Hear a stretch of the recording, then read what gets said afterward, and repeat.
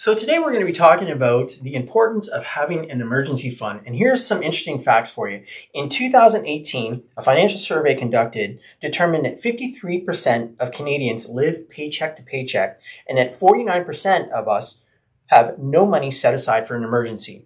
And then what's interesting about all of this is that during the pandemic, 40% of Canadians pulled from their emergency fund. So that's all just to say that it's so important to have an emergency fund in case something happens. And I'm going to let Lynn take it away for you and talk about the importance of that. You're listening to The Financial Architect for Canadians with Lynn Godfrey and Glenn Baccaro. Like Glenn said, it's extreme, especially 40%. Yeah, 40%. Wow, I didn't know that stat, so that's a lot. Into it. Yeah. So the key is if you don't have an emergency savings, I'm going to say this. Having a line of credit is not an emergency savings, right? So I know a lot of people say, well, I have a line of credit. Well, that's great, but that's not money you're taking from and then you don't have to worry about replenishing it. You have to pay off that line of credit. So if that's your idea of an emergency savings, I hate to say that's not the best emergency savings. So what I would recommend if you don't have one is to look and say, okay, what do I need to run my household for a month? So how much does it cost for, your mortgage, property tax, utilities, groceries, have a rough estimate. If you say, okay, you know what, it costs us $4,000 to run our household. That's sort of the bare bones. If something catastrophic happened and it doesn't have to be catastrophic, it could be something minor.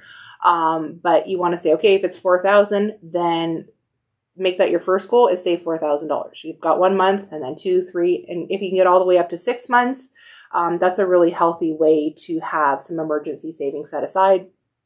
And you could save it in a bank account. I find that when people log on to their banking and they see that number all the time, they find ways to spend it. So you're better off if you can set up a tax-free savings account or a non-registered account that isn't tied to your online banking where you see it all of the time, because then people make justifications for taking that money.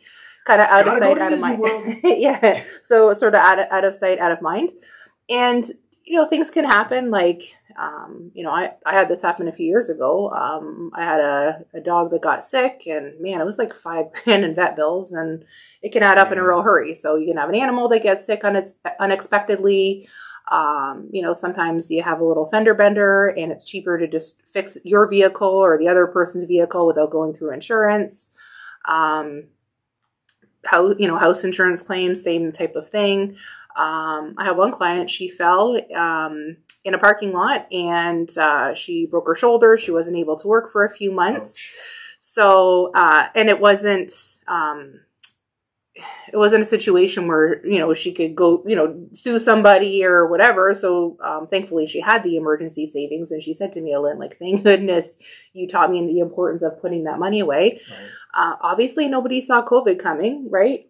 Or think about, you could end up with, the flu and feel like garbage for a week. And then it takes you a week to get back to normal.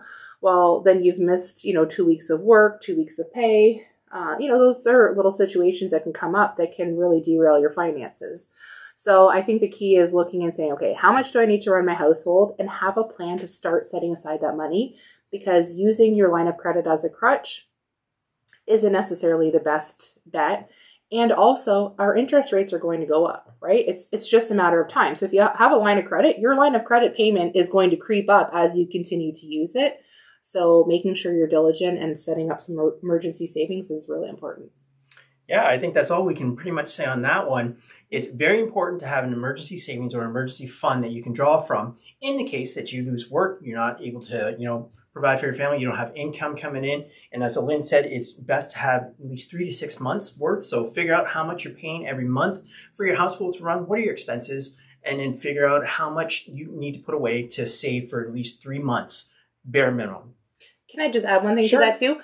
Also, teach this and the importance of this to your kids, because think about how many young people were working at malls and restaurants that were closed because of the pandemic. Yeah, okay, there's CERB and everything else, but we never know what's around the corner or perhaps you're in a job that you don't necessarily enjoy. Having that emergency savings, you can be in a position where you think, all right, you know what? I really have to get out of a toxic workplace. having that emergency savings gives you the power to get out of there, and then you can start looking for something else as well too. Yes. So not only is it important for adults that are running a household, it's important for young people as well too, so that they can make sure they have money to pay for their, cell phones, gas, insurance, etc. The earlier you can get in that habit of having your emergency savings fund, the better. And I promise you, the more money you have set aside, the better you will feel as you grow and accumulate that emergency savings. You will sleep so much better at night. I think you brought up a really good point, like especially if you want to leave your job, not lose your job, but if you want to leave your job, right? We're in the middle of what do they call it? The Great Resignation right now. Yes. That's what's going on. Yeah. And if you've got like 2 to 3 or 4 months saved up, an emergency fund, and you're like, okay, I'm done. I've had it. They keep, piling on work for me. You got a really good cushion there, especially if you're single, you're at home, you don't have any dependents. You got a good 3 months to be able to go and look for another job. Yeah. And if you decide to leave, then to you're probably not going to qualify for unemployment. Right. Right. So that's the key. Actually, I just spoke with a client the other day, and because he had quit a job and there wasn't a long enough time period before he started his next job where he actually got laid off, they're actually investigating the claim. So he's sitting on waiting to get $2,400 of unemployment. So for right now, this man has been unemployed since before Christmas and hasn't had a dime come in because unemployment is still looking at it. Well, they're super busy right now. So you can imagine it's going to take time for them to get to this man's claim. It's just, you never know what's around the corner. So I think the key is you can just make better decisions. You can just sleep so much better at night if you have some money set aside, knowing that you have that contingency plan for yourself. I think sleeping better at night is a real good incentive to have an emergency fund. For sure. Yeah, knowing that you have a couple months where you can actually have that safety cushion to fall back on if you need it. All right, so I want to thank you so much for joining us here at the Financial Architect for Canadians. My name is Glenn. This is Alin Godfrey, and we're so happy to be here. Thank you so much for joining us, and we'll see you next time.